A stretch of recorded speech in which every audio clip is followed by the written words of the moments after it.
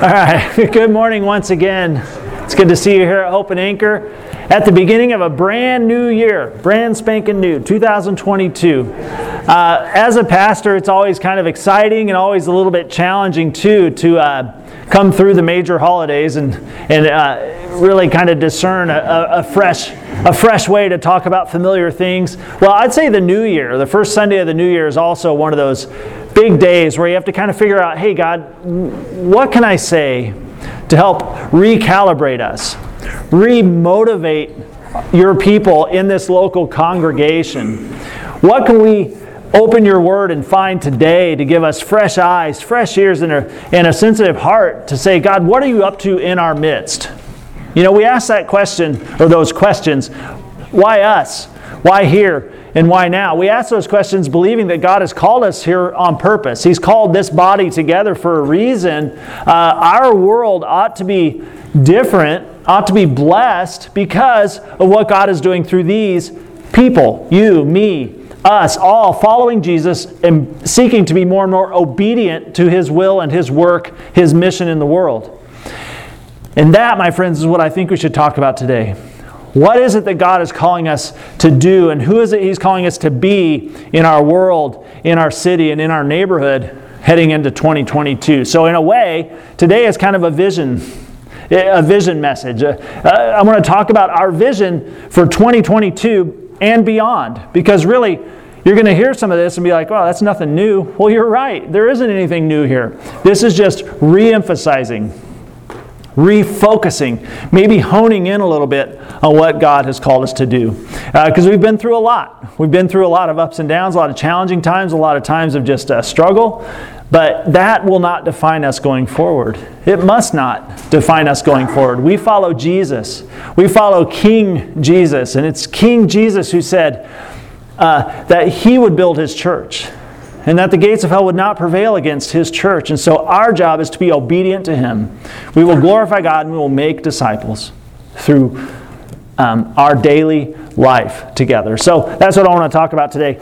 Today's message is I need to give credit to a guy named Hayden Ratner. He's the pastor of a church called Walk Church. Back earlier last year, I guess. It's last year now. I went to Alpharetta, Georgia for work for North American Mission Board to send network orientation. And kind of unexpectedly, Hayden Ratner was speaking at one of the general sessions. And he brought a message that just so resonated with my heart that I was taking fastidious notes. And those notes that I took from his talk became the bones of what I want to share with you today. So today's message is called Rivers of Healing. Rivers of Healing. Now, you may know this about my wife and I, but my wife and I, we do not watch very much television. We don't watch much television. In fact, we don't even have a television in the house. The only one we have is out in our backyard in the carriage house for the kids to watch on occasion. Now, that doesn't mean we don't have access to things like Netflix or Amazon Prime. I do have get this, 13-inch MacBook. So when we want to watch television, we want to watch something, we get out the MacBook. We watch all 13 inches of it diagonally. And it's like an immersive experience. So we don't watch much TV, but the one exception to that is what? Does anyone know? British crime dramas. British crime dramas. Who wouldn't watch British crime dramas, really? We have a thing for stories that are set in these quiet British towns with unusually high murder rates. I don't know, it resonates, I don't know. We don't watch much else besides British crime dramas. We're watching one, it's an Icelandic crime drama right now. But you get the drift. We don't watch much else. However, I don't live under a rock. I don't live in a cave. I'm aware of what else is out there. I'm aware of the variety of shows that are based on this idea. The idea of finding trash and turning it into treasure. That concept of finding something that's been discarded or forgotten or thrown away and turning it into treasure. What shows am I thinking of? I'm thinking of shows like Fixer Upper. What else? Extreme Home Makeover, Antiques Roadshow. Anyone watch these shows? Yeah. American Pickers, Storage Wars. The broad range of these kind of shows tells me that there's a lot of interest in this dynamic, finding what has been lost or discarded and turning it into something valuable, turning it into treasure. Be it run-down or outdated houses, maybe antiques that have been hidden away in some roadside obscurity. Maybe it's hand-me-down family heirlooms, or maybe it's just random storage units that you bid on and you win the contents of it without knowing what it is, and you just dig through it and find what you just bought. Whatever the case, we love the possibility that something lost could be found. Don't we? We love the idea that something lost, it could be found.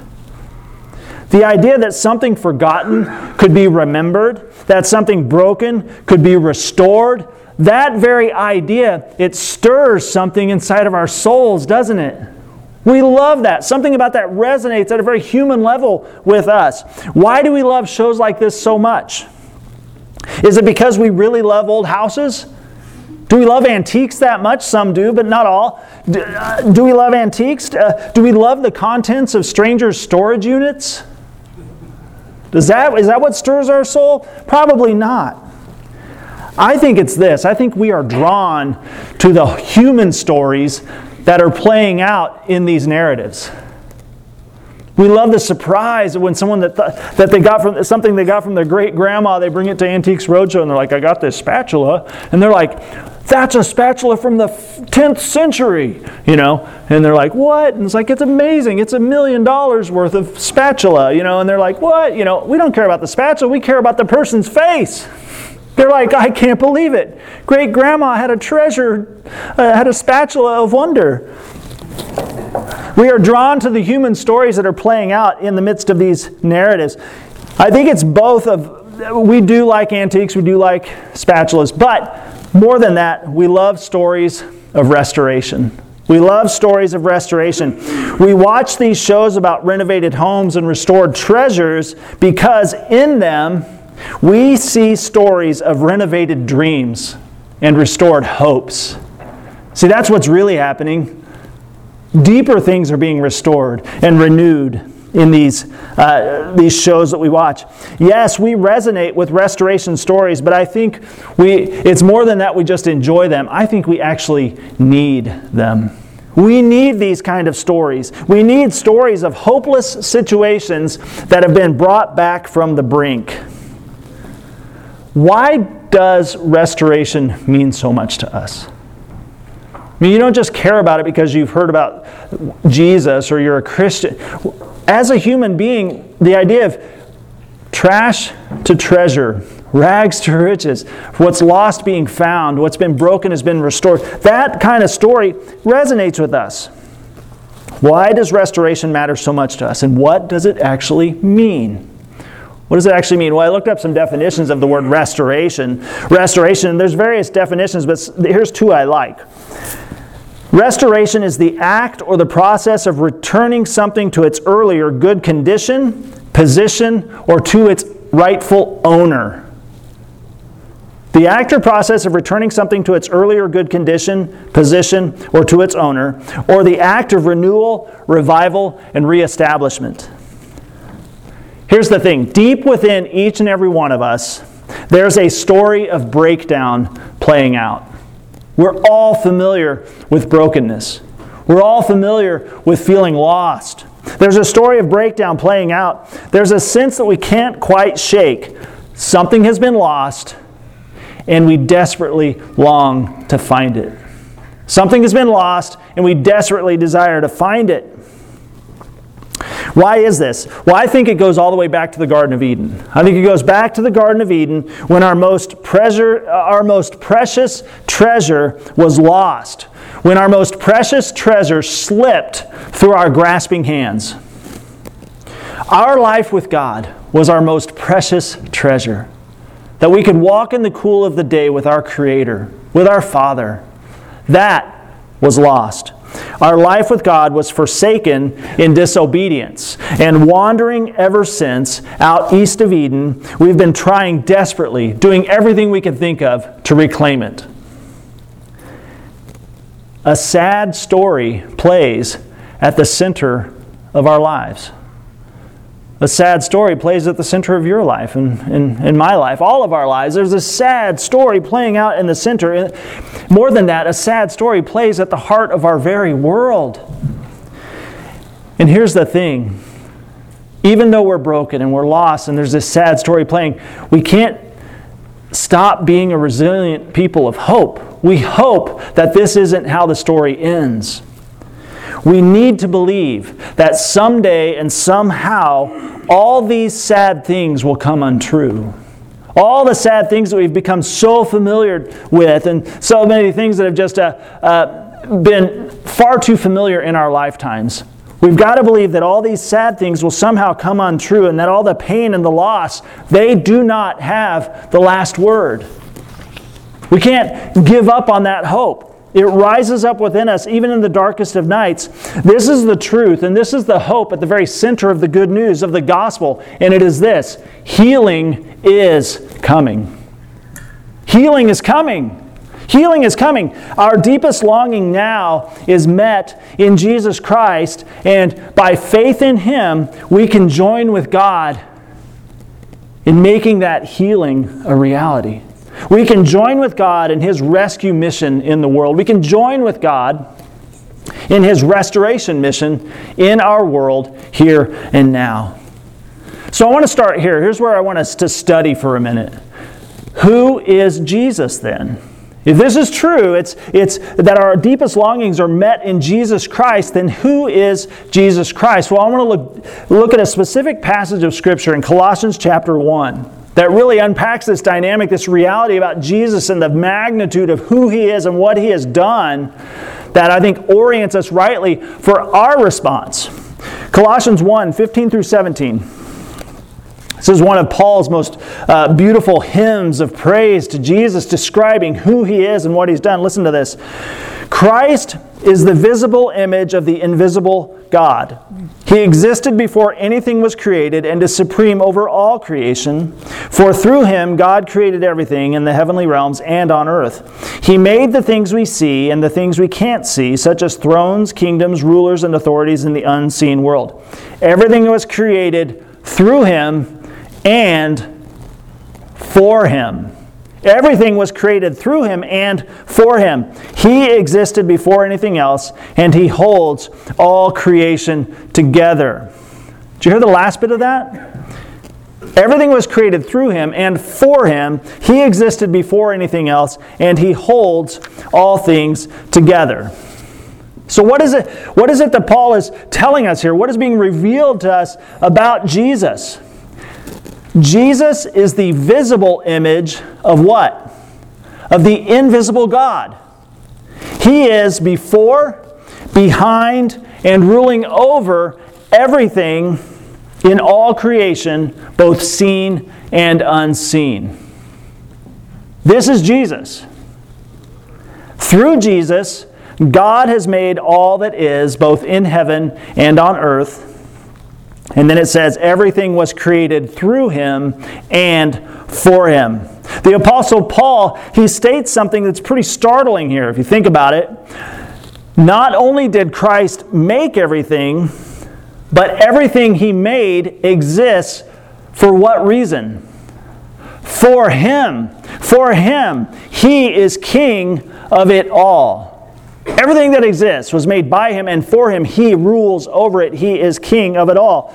This idea, taken to its biblical conclusion, is often, sadly, foreign to Christians. I saw a statistic that said 60% of Christians in America believe that Jesus began at Christmas time. They have this really, really flawed understanding of the idea of Trinity, that God is part of the eternal, ever-present Godhead, that He created from before the world was made, and He actually spoke the world into existence, but that Jesus was born actually in Bethlehem, and that's the beginning of His story. This idea that Jesus is before all things, created all things, and they all exist for Him, and He holds them all together, that's foreign to a lot of Christians. We see our faith and we see our churches as belonging to Jesus, but we understand that our churches and that we practice our faith in the midst of a hostile world that belongs to the enemy. We've got this disconnected view that Jesus doesn't run the show anymore because the devil has come, the enemy has come and taken over the place, and that the world is run by the enemy and ruled by evil, and it is devoid of God's rule and reign. We often fail to comprehend that all creation, even in its fallen state, it belongs to God. All creation, it belongs to God right here and right now. You, me, and everything we see in it. It still belongs to God. What does this mean then for how we live our lives? What this means is that our lives, that everything in our lives belong to Jesus Christ. Is that our primary filter of interpreting the world around us? Is that the fuel that drives our hopefulness? That like, hey, this is something that belongs to Jesus, and my work is to help restore it to its rightful place, to its rightful condition, back to its right owner. Do I see the world that way, or do I just wash my hands of it and say, this place is going to hell in a handbasket. I'm just ready to go to heaven, right? Well, I've got a surprise for you. Read Revelation. The new heaven and new earth that leads us to a place like this, restored, reconciled to God. So our lives and everything in it, they belong to Jesus. This means that our homes, our careers, our families, our marriages, our mopeds, our RVs, our bass boats, our churches, our neighborhoods, and our cities, guess what? They all belong to Jesus. Everything belongs to Jesus. Everything we have and everything in our lives, guess what? It was created by Him. And why does it exist? It exists for Him. It's all His. And we, as the church, we exist now to join with Christ in His mission. And that mission is restoration. That mission is restoration, helping all people be restored and reconciled to their Creator. People restored and reconciled to God. Simply put, our mission on earth is this: to bring people back to God. To help bring people back to God. It doesn't get simpler than that. Bring people back to God. Paul captures this well. The Apostle Paul captures this well in 2 Corinthians chapter 5. Look at this. 2 Corinthians chapter 5, starting in verse 16 through 21. Paul says, "So we have stopped evaluating others from a human point of view. At one point we thought of Christ merely from a human point of view. How differently we know Him now. This means that anyone who belongs to Christ has become a new person. The old life is gone and the new life has begun. And all of this is a gift from God, who brought us back to Himself through Christ.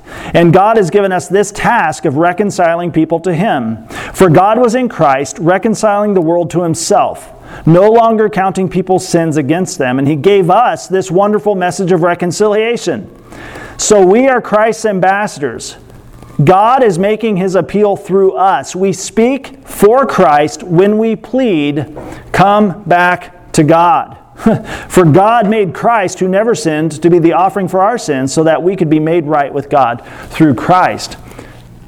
Christ's whole mission was reconciliation, reconciling, restoring people to God. And then it says, Jesus gave that restoration mission, that mission of reconciliation to who? To us, to those who believe in Him, those who go by His name. We go out into the world, and Paul, the Apostle Paul says, we speak the very words of Christ when we say in our words and our actions, come back to God. Does that elevate your understanding of what your calling as a believer is? Your identity in Christ? Jesus has handed us His very mission and said, now it is yours. Now go in the power of the Holy Spirit and call people back to God. We go out as Jesus' ambassadors, believing that anyone we meet, believing that any place we set our foot, it belongs to Jesus and is loved by Jesus. Everyone you meet belongs to Jesus and is loved by Him. Every place you go belongs to Jesus and is loved by Jesus. Jesus has intention. His love compels Him to seek the well-being, the blessing, the restoration and reconciliation of that person and that place. Why is it important for us to hear this? Well, here's why. I think it's easy for us to think that the places around us, the people around us, have their own identity. in and of themselves, that we create that, or the places we create have their own identity, the ones we bestow to them. But, oh, we're so wrong. Here's a quiz. Here's a pop quiz. Some of you might know the answers to these. So, and you get a big prize. For Las Vegas, I'm sorry, I don't want to pick on Los Angeles today. Whew. Las Vegas is known as the blank city. Los Angeles is known as blank city. Or Las Vegas, sorry. No, Las Vegas is known as blank city. Sin City. Las Vegas is known as Sin City. Why? Yeah, you go there to sin, right? And what you do there stays there. So, I mean, that's common knowledge, right? Las Vegas is known as Sin City because of its debauchery, its open debauchery, and just the sin that drives its economy and drives its attitude. It wants to be known as a place where shady stuff happens. It's actually monetized. It's a commodity. You go to Las Vegas for certain reasons. How on earth could it not be Sin City in all actuality, right? You know what goes on there. How could it not be Sin City? But guess what? It's not Sin City. What is it?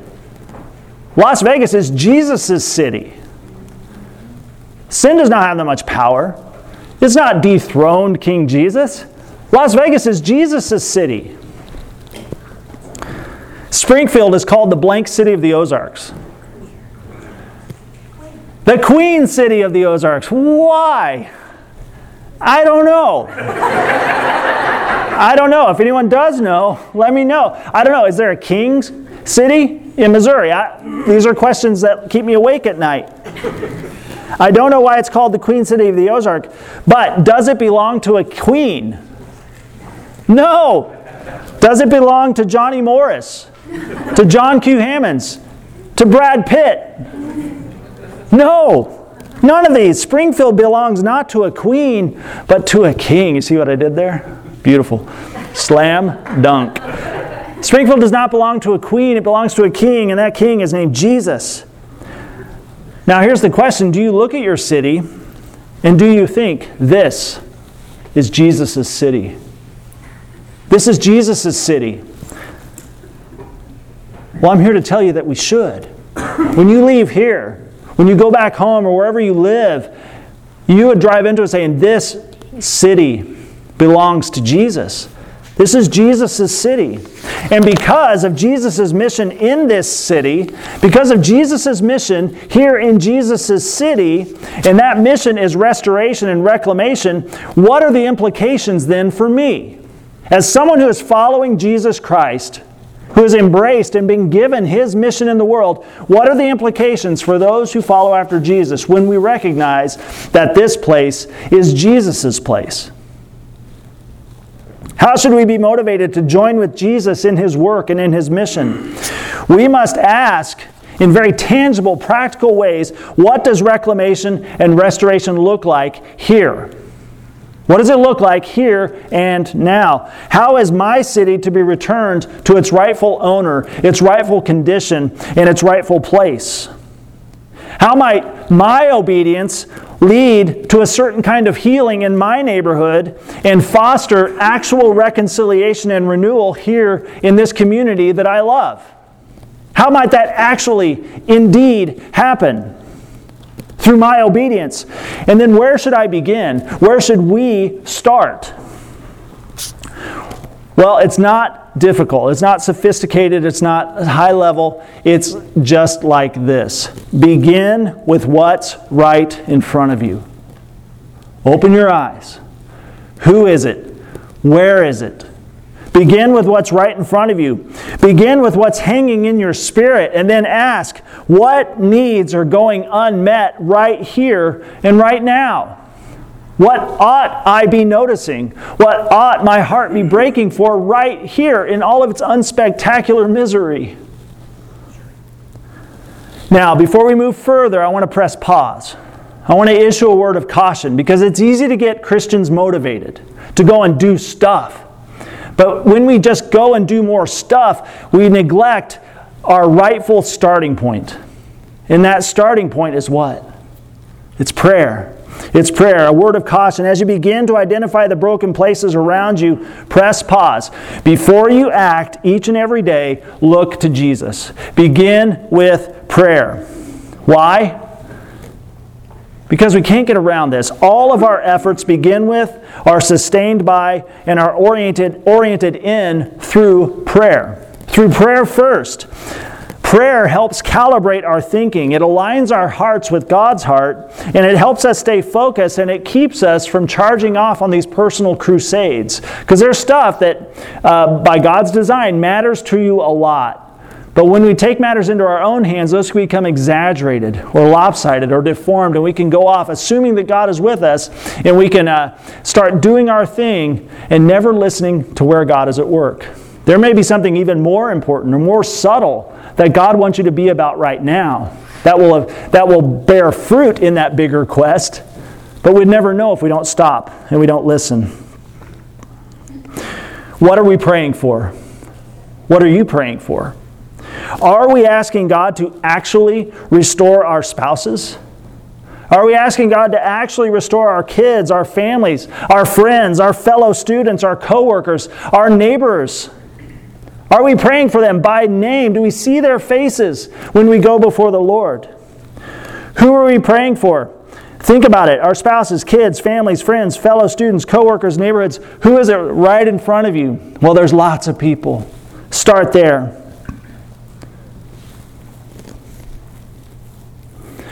What are we praying for? Are we asking God to actually heal our city, to restore actual lives in our circle of influence, our schools, our churches, Springfield?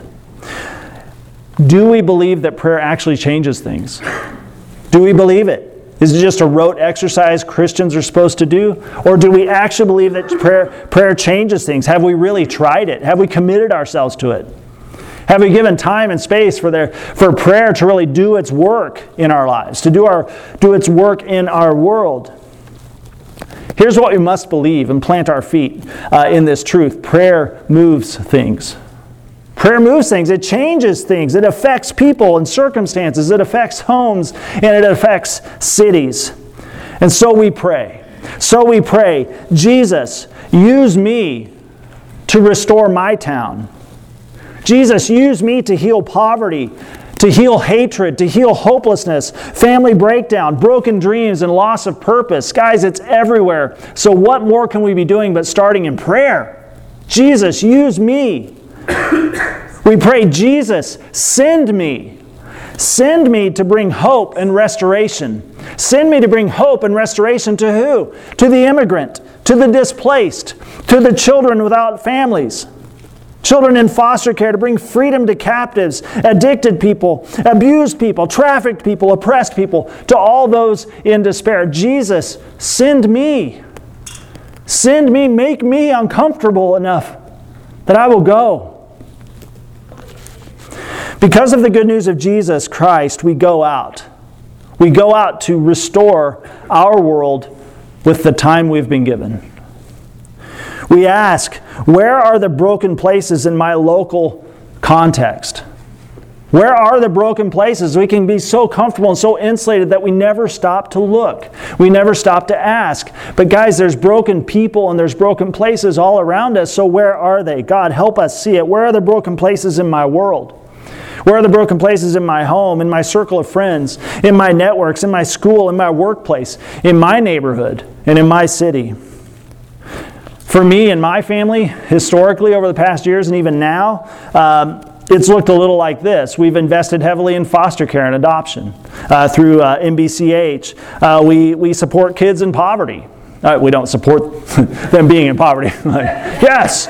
No, we help relieve poverty, and we do it unspectacularly through Compassion and World Vision. Several of you do as well.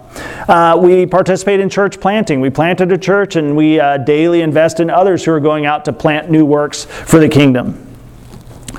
We address food insecurity. We support Victory Mission. We participate in things like Love Thy Neighbor. We are involved in our neighborhood associations, both where we live and where our church is. We help fight human trafficking by supporting Nightlight International with Savannah. Our church does that too, but we do that as a family. These are decisions we've made to allocate our resources to these ends. We support a mission partner in Italy. This is something that God has impressed on our hearts, and we want to do that each month. And if you guys stood up here and gave your list, it would look similar, right? There's things that matter to you and things that you've allocated your time and your resources toward those ends because you feel compelled to do so by the Holy Spirit. In one way or another, to whatever degree, you say, Jesus is king over this. And my work is to join him in restoring it, seeing it restored, reconciled to him as king. So for our church, here at Hope and Anchor, what will that be? Well, over the years, like I said, we've been investing in certain things, but maybe we need to zero in. We need to ask, how will we claim our world, our city, and our neighborhood for King Jesus? Well, heading into this year, we're going to be hyper-focused on Studi Alternative Center.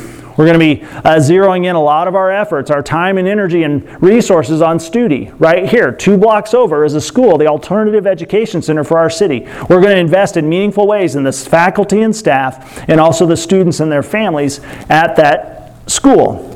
We're going to address food insecurity in our immediate area because our church is blessed to be in a food desert where we can answer a real, practical, daily need by providing food. So we'll do that through partnering with Victory Mission, also having our big blue box of blessing out there. But there's other ways to do that. But we want to be active in that. We want to continue having a good relationship with our neighborhood and the West Side Neighborhood Betterment Association. We want to be showing up at the meetings and asking good questions like, hey, how can we be a good thing in our neighborhood? We want to be involved in church planting. We want to be involved in things like disaster relief. And we also want to be involved in things like missions, both locally and internationally. We want these things to identify us as a body of believers. These are the things that motivate us and the things we spend our time praying about and investing in. Now, what about you? Here's 5 good questions to ask. 5 good questions you can ask about what is it right in front of you? What is it God is calling you to join him in his restoration work? First question, who? Who am I called to serve? Who am I called to serve and help bring back to God? Who is it? It helps to identify who it is, right? Who is it that I'm called to serve and help bring back to God? Second question, where? Where is God already at work? Where is God already at work around me? Where can I join him? Where is God already at work and where can I join him? The third question, what? What are the greatest needs? What are the most pressing needs right now that you, through your small efforts and your small abilities and resources, you can actually make a difference in? What are the greatest needs around you? Number 4, how can I help meet those needs? What's my strategy? How can I and how can my church help meet those needs? And then the question number 5, the last question here. When? And this is oftentimes where our best intentions break down, right? When? When will I start? When will I begin? When will we begin to invest ourselves? To have our feet follow our faith and saying, Jesus is king. This belongs to Jesus. We're going to bring it back to him. When will we start? So, I want you to do this before you get away from here. Write it down. You know what it is for you. Maybe one thing, maybe 3 things, whatever. Write it down. Be specific. And as best as you're able, be actionable. What will it look like if you got involved here? And this might take a little more time than what you can do right now, but write down what you need to remember it. Who is it? Where is it? What is it? And what can I do today? Who is it? Where is it? What is it? And what can I do starting now? So here is the picture that I believe God has placed in my heart for Hope and Anchor Church. Our church, as part of the global church, our church is to be a river of healing. I want this to be the image that guides how we think about what we're here for. Our church, Hope and Anchor, is to be a river of healing flowing to the broken, the wounded, and the despairing places in our community, both locally and globally. Imagine that something's flowing out of here. It's a river of healing. And where is it flowing? It's flowing to those broken places. It's flowing to those wounded places, those places that are marked by deep despair. Our church is a river of healing. When we go from here, we're flowing forth. We are to be the way that God is going out into our community, into our city, and washing the wounds of the world. Washing the wounds of the world with the pure water of the gospel, bringing healing and hope and human flourishing. If we're praying for God to do something, but we're unwilling to go and be that thing, we're missing out. We're not being faithful to the way God is at work in the world. We're not paying attention to what Jesus did when He ascended by saying, now you go. All authority, all power is mine, and I'm giving you marching orders. Now go. Bring restoration. Bring healing. We are the way that God is washing the wounds of the world with the pure water of the gospel. I love the image that God gives Ezekiel of a river flowing from the temple. From the temple of God. This river is flowing from the temple of God, and it is bringing refreshment to the desert. It's refreshing the desert. It is actually healing the Dead Sea, and it is bringing health and vitality to the world and all things in it. Turn to Ezekiel. Probably the weirdest book in the whole Bible. You think Revelation is weird? Read Ezekiel. Look at Ezekiel chapter 47, verses 1 through 9. In my Bible, this whole section is called the River of Healing. In my vision, the man brought me back to the entrance of the temple. There I saw a stream flowing east from beneath the door in the temple and passing to the right of the altar on its south side. The man brought me outside the wall through the north gateway and led me around to the eastern entrance. There I could see the waters flowing out from the south side of the east gateway. Measuring as he went, he took me along the stream for 1,750 feet and then led me across. The water was up to my ankles, and he measured off another 1,750 feet and led me across again. This time, the water was up to my knees. After another 1,750 feet, it was up to my waist. Then he measured another 1,750 feet, and the river was too deep to walk across. It was deep enough to swim in, but too deep to walk through. And he asked me, "Have you been watching, Son of Man?" Then he led me back along the riverbank. When I returned, I was surprised by the sight of many trees growing on both sides of the river. Then he said to me, "This river flows east through the desert into the valley of the Dead Sea. The waters of this stream will make the salty waters of the Dead Sea fresh and pure. There will be swarms of living things wherever the water of this river flows. Fish will abound in the Dead Sea, for its waters will become fresh. Life will flourish wherever this water flows." Life will flourish wherever this water flows. Wherever this river of healing flows, it turns death into life. It brings flourishing. Life will flourish wherever this water flows. Like a spring bursting forth from the ground, may our church be a fountainhead of gospel hope and healing, of restoration in our actual neighborhood, in our actual city, and in our actual world. May our church be that here, bursting forth from this place on College Street, flowing out and making a healing difference in our world. And may the people in the place that you love, may the people in the places that we love, may they be restored. May they be restored to their rightful condition, to their rightful position, and to their rightful owner today. Through the prayer, through the faithfulness, and through the obedience of us. May you know the presence of Jesus and experience His power as you go out today, flowing as a river of healing into your community, into those places where God has placed you. Among those people among whom He's placed you, may you go as a river of healing, and may your life in the world bring renewal, may it bring revival, and may it bring restoration here and now for the glory of God and for the blessing of others. Let's pray. Father, this is a great opportunity for us to affirm our commitment to You, to deepen our desire to see Jesus as Lord, for King Jesus' rule and reign to be made more and more evident here and now. And God, it starts in us. May Jesus become King in my life today. over my body, over my mind, over my heart, but over my energy and over my actions and my intentions. God, may Jesus be king. My life belongs to Jesus. My family belongs to Jesus. My home, my neighborhood, my city, it belongs to Jesus. Even though the work of the enemy can be so loud, so obnoxious, and so distracting, God, may we never forget that this place belongs to you. It is bent, but it is not broken. Your mission in the world is our mission in the world. It's to call people back to you, to bring healing, to bring hope, to speak into places of darkness and despair, and bring light and bring love.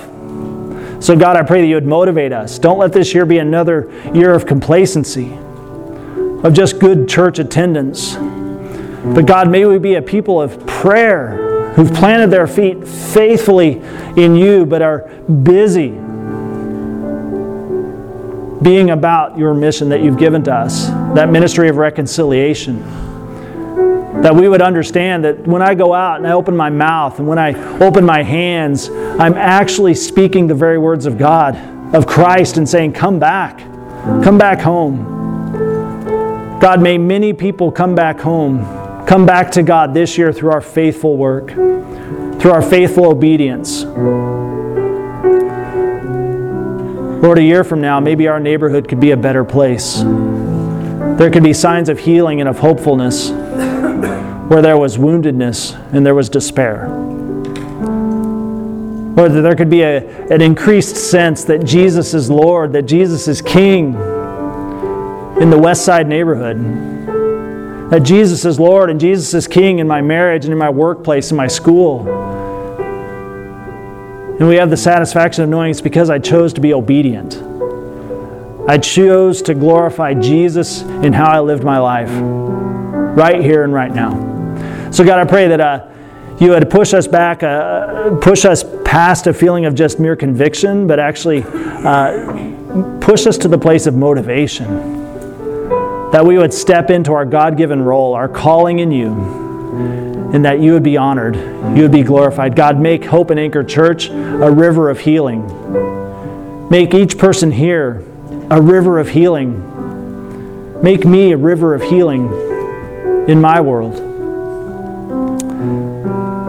And may this world be healed for your glory and for the good of those who love you. In Jesus' name, amen. Today we're going to share communion together.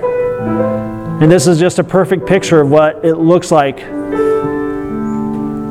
to be sent out. Jesus himself was sent for no other purpose but to draw mankind back to himself, to restore creation to God. And he came and his body was broken and his blood was shed so that a way would be made possible for us to come back to God.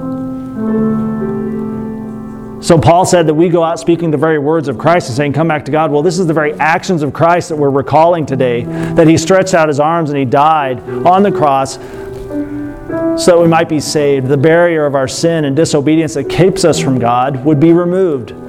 For all who have faith in Jesus, through his life, his death, his resurrection, we could come back to God. And so today we come and we take the bread and we take the cup and we say, I remember, Jesus, what you did for me. What you did for me, Jesus, it motivates me. It moves me to be about your work in the world. Thank you for the body that was broken. Thank you for the blood that was shed. I remember. And that changes everything. So as we prepare to share today, it's important to recognize that. If you've followed after Jesus, he is your King. This is what your King did for you. If you've placed your faith in Jesus, you've trusted him and you said, I will follow you as my King and as my Lord and as my Savior, you are actually remembering this. So this is for all who can remember that you've been saved by Jesus Christ. This is for you. So you don't have to be a part of Hope and Anchor Church. This could be your first time here or just your whatever. If you follow Jesus, this is for you. But before you come, I want to encourage you to take a few moments of introspection. Prepare your hearts. Listen closely. Say, God, search me and know me. Maybe there's some hard-heartedness, some stiff-neckedness in me that's kept me from being obedient. I've been following you on my terms.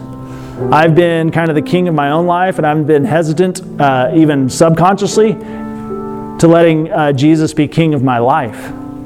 But today I want him to be king of my life. I want him to be king of my family, my marriage, my city, my circle of influence. Jesus, be king. Maybe we need to confess some things. Maybe we need to repent of some things. But this is the time to do that. So take a few moments. When you're ready to be served, come down the center aisle. I'll serve you, then go back to your seats down the side aisles. Once everyone's been served, we will partake together.